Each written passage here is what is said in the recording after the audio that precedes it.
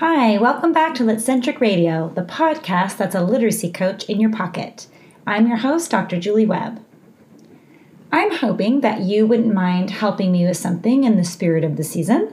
I really could use your feedback as a loyal listener. I really want to make the show better, and I really can't do that alone. I mean, I can guess what, parts you might like or parts you might want to, see changed or improved, but I could just keep guessing at that all day and not really know what would make the show better. And so I would really appreciate if you could take the Litcentric Radio survey. It's as fast as possible. I estimate like 3 minutes. I think I took it in under 60 seconds. It's like as fast as I could do it because I know taking surveys is not everybody's cup of tea, but I tried to make it as simple and straightforward as possible just to get some quick feedback and see, where am I on the right track as far as, meeting your needs and keeping things interesting and entertaining for you. And what parts really need to be improved, because I'm always convinced that I'm not doing everything that I could be doing, especially with the show. And I really need your feedback to know where to kind of make changes and make improvements and see what works for you. So if you could do me the big favor and gift me with your feedback for Litcentric Radio, I would truly appreciate it. If you log on to litcentric.com, in the homepage, in the big photo there's a button that says take the 3-minute survey. Like I said, it's less than 3 minutes, but your feedback would be greatly appreciated. And I will use everything that you tell me to try to figure out better ways to kind of improve the show. And I would love to know in that survey if there's any specific books that you would love to see featured on the show. That would be awesome, because there's so many wonderful texts out there. And I would love to bring some new ideas to some of your favorite texts too. So with that in mind, we're going to explore empathy today using the text Jabari Jumps. And I know a lot of people love Jabari Jumps. I see it all over the internet. Lots of social media posts about it, which is really exciting. And one of the reasons I know I like it so much is because the character overcomes his fear in the story. I mean, who doesn't want to root for a little guy overcoming something that is kind of a rite of passage for a lot of kids? And the students, of course, can relate to Jabari really well for his really kind of straightforward fear. He has to go off the diving board for the first time. And how many of us actually still have a fear like that, honestly? So, I just love how accessible it is to my students. And what I like to use it for is to explore empathy with students. First, kind of defining the concept for them and then teaching them what to really look for as far as text evidence to support the moments where we think empathy is really shining through. And the definition I use for students is to talk with them that empathy has two distinct parts. Both parts are about understanding, but one is about understanding the feelings of another person, and the other is understanding the perspective of the other person. And sometimes we may only do one or the other, depending on the situation. But in this case, I want to show examples in the text of empathy for understanding feelings and perspective, but not so much focusing on Jabari, but instead focusing on his dad. Because Jabari and his dad are the two main characters in the book. Of course, Jabari is the main character, but his dad plays a really pivotal role. His sister's in the book too, but actually I don't even think she says anything or says much in the book. It's really more about the empathy that Jabari's dad has for him and how he actually helps him to overcome his fear and the positive result of that. So we're going to talk about empathy today and help students find really good evidence in the text. And we're actually going to show them 7 different ways on our bridge chart that empathy appears in the text. And we're going to define each of those so that it becomes really clear for them what they're looking for. Are you looking for some new assessments for early literacy that are straightforward, quick, easy, and give you the kind of data that you really need to evaluate your readers? Well, Litcentric has a new product for you. It's called the Early Lit Kit, and it's a set of classroom-tested, student-friendly assessments that help you collect the right kinds of data about your emergent and early readers in kindergarten, first, and second grades.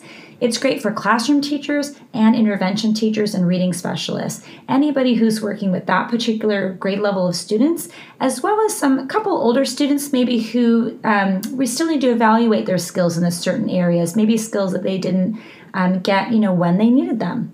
So the Early Lit Kit helps you uncover what your students know and can do in some key areas. First, with phonological awareness, and also alphabet letters and sounds, so identifying the names of letters as well as the sounds they make. Phonics identification and decoding, so specific Common Core phonemes, identifying them in isolation as well as reading them within words, because we know those two concepts are a little bit different. And also high frequency words. We have different sets for kindergarten, first and second grades. If you're looking for assessments that your students will actually enjoy doing and will give you the right kind of data that you need to collect, you should check out Litcentric's Early Lit Kit today. Log on to litcentric.com and click on the Shop tab. That will take you to our store, and it's in the product section. All right, let's take a look at today's text. Jabari jumps. "I'm jumping off the diving board today," Jabari told his dad. "Really?" said his dad. The diving board was high and maybe a little scary, but Jabari had finished his swimming lessons and passed his swim test, and now he was ready to jump. So I don't know a single student who doesn't think that story is fun, or a single student who can't really empathize with Jabari. We've all had to do things that are hard, and especially for our young students, anyone in elementary grades in particular, there are so many things our kids are doing for the very first time. And so this is a great story to pull out anytime you know you're going to start some kind of big project with your students, or maybe they've got a big, assessment coming up and you need them to do really well. Or, just maybe you're talking about, doing some things for the first time or doing some things that are hard. It's a great story to feel kind of, invigorated and excited about trying something new, even though it's okay to feel kind of nervous and scared at the same time. So for our bridge chart today, as we mentioned before, we are exploring empathy. And here we're going to explore empathy from the actions and the words that come from Jabari's dad. And what I'd like to do in the bridge chart is basically make like a web. Now, I don't normally make webs often, even though my last name is Webb, go figure. But one of the reasons I don't like using webs, honestly, is because I think they get overused as a graphic organizer. And I think what happens is that we show students, with the web, things are generally related to something at the center, aren't they? Almost like, kind of the center of like a daisy, right? Where the content is, or the topics in the middle, and then branching out from the center are these different topics that sometimes are related to each other, and sometimes they're just related to this topic in the center. And there's nothing wrong with that, and we're actually going to use that structure today. But what happens a lot in classrooms that I notice is that the web becomes a default strategy or a default graphic organizer, and it's not always well suited to the specific task that we want students to do. So for example, if we're having students, do a sequence of something, it's like we're going to retell something, for example. Well, the web wouldn't be ideal for that because the web doesn't lend itself to a sequence of events. It doesn't show a particular order of anything. It just shows basic relationships. So we have to think about that with our students, that what we're asking them to do on the back end of our lesson, we want to set them up for success. And our bridge chart, the purpose of that chart needs to align itself with the purpose of the task in the end, because the language that we use when we're doing discussions and the language we actually put on the chart is going to influence how the students actually do their task in the end. And we want to scaffold this process for them and really use the bridge chart as the support it's meant to be. And we're wasting our time, honestly, if we're not aligning those things for our students. We're not maximizing the outcomes for them. And so just be careful. It's nothing against webs, honestly, but just don't use them as a default. Just use them when they're actually, the appropriate structure to use. So today, I do think it's an appropriate structure because we're using it to show 7 different examples from the text that all relate to this idea that Jabari is nervous and he thinks he might not be ready to jump today. Okay, so that is the central problem that's going on. We really don't deviate from that problem at all in the text, which is great. And so a web makes a lot of sense because each of these examples ties into that one idea. So in the center of your web, I would put something like Jabari feels nervous and thinks he might not be ready to jump, something, to that effect. You can shorten it if you want to. And then off of that, we're going to kind of do spokes of a wheel. And we have 7 different examples of empathy. So one of the first things that I noticed in the text, one of the examples, is that Jabari's dad squeezed his hand. Remember how they're kind of considering this, this diving board for the first time, and they're kind of looking at it like, oh, today's the day, and his dad squeezes his hand and Jabari squeezes back. So that's our first kind of example in the text. That the dad is showing empathy. He's showing that he understands Jabari's feelings as well as probably his perspective. Probably because Jabari's dad has experienced this before, right? A lot of us have. We've jumped off diving boards or done things like that in the pool for the first time, and we can definitely understand how that feels to kids. So in this case, I would put that example in its own little bubble, and with the spoke of the wheel coming off of the center. And I would write, dad squeezed his hand, because that's the example from the text. And there's one of 2 ways you can do this. We can go through and show all 7 examples, all 7 spokes of the wheel. And then afterwards, we can go back through and actually label what each of those different types of empathy are called, what the dad's actually doing there. Or you can do it all at the same time where we say dad squeezes his hand and then we go ahead and label what that means. Depending on how well your students understand empathy, or if this is maybe their first time doing it, you might want to do this over 2 different periods. Maybe the first day read the text and just go through and look for evidence of empathy. And then the next day maybe read it again because it's a very short book. And then go back through and let's actually label what those different types of empathy are. I would suggest maybe doing that if that's your kid's first time. If they're older students and this isn't a new concept by any means, feel free to do it all in one day. They can definitely handle that. So on this, let's go ahead and I'll just label them together as we go so we don't have to go through the chart twice. So when his dad squeezed his hand, I would say that the empathy he's showing there is that he's reassuring him, because Jabari hasn't jumped off of it yet, right? They're just kind of sizing it up. So I think that's what I would call that. His dad reassures him. The next spoke of the wheel of the text evidence of empathy is that the dad says, maybe you should take a rest, because he recognizes that Jabari is stalling, right? He's letting kids go ahead of him, and he's taking his time, and he's not really even getting to the top, and he starts climbing, and his dad knows he's hesitating there. So he says, why don't you take a rest? So I would label that as he suggests an alternative. That's a way that he's kind of letting him know it's okay to actually not do this thing right now, or it's okay to actually take the break that you're kind of too afraid to take. The next spoke of the wheel, the next example of empathy is, remember when Jabari says, oh, I forgot to do my stretches. So it's another stalling tactic. And his dad agrees, oh, yes, stretching is important. So in this case, he's actually validating Jabari's idea of, oh, I have to stretch. So again, he's validating the fact that it's okay that you're stalling, and it's okay that you need to think about this a little bit more, and maybe even change your mind. The next example of empathy is the dad and Jabari kind of size up the diving board together.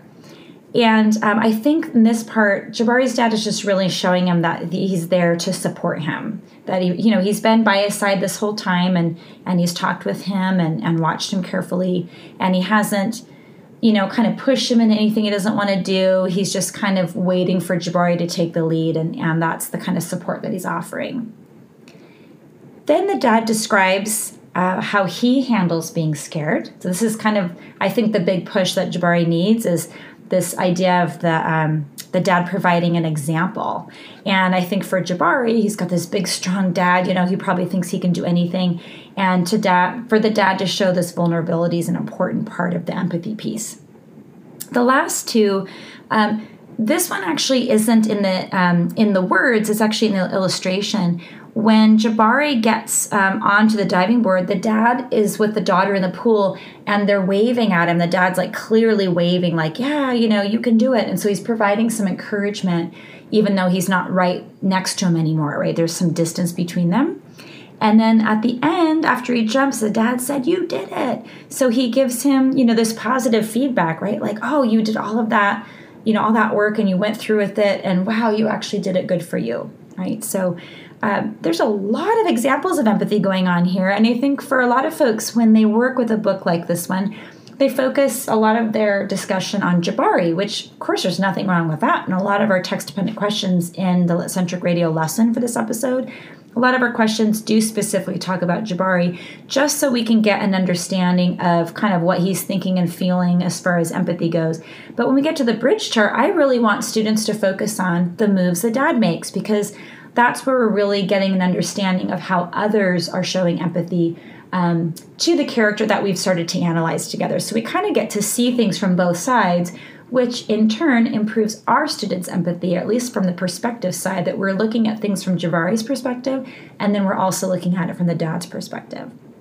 And when I want students to write about this, I want them to provide a specific example of when they've tried to master something and explain actually how they went about doing it.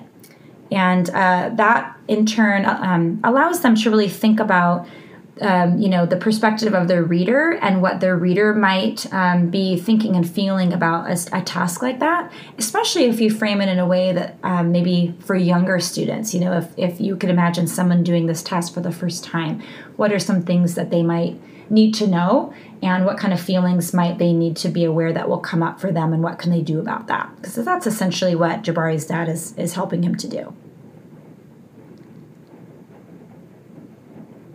So I hope you'll take this lesson idea for Jabari Jumps, which again, I know a lot of you know and love this book, and I know a lot of you own this book already. I hope that you'll take this idea and take it a little bit further. Instead of just focusing on hooray for Jabari and look how he overcame something, let's talk about what was the dad doing to actually help him overcome that, and what does that mean for empathy in our classrooms. Don't forget, at litcentric.com, if you click on the Listen tab, you can listen to the different episodes from Seasons 1, 2, and now Season 3 that we've just started recently, as well as some bonus episodes. And along with that, there's a link there for each episode to the actual text. So if you haven't purchased the text yet, it'll take you to Amazon and help you make your purchase. And we're an Amazon affiliate, so we get a tiny little percentage of that, which helps keep the show going and helps me keep bringing you the show for free. So hopefully if you have some text you'd like to order, you'll use some of those links to help out Lit-Centric Radio.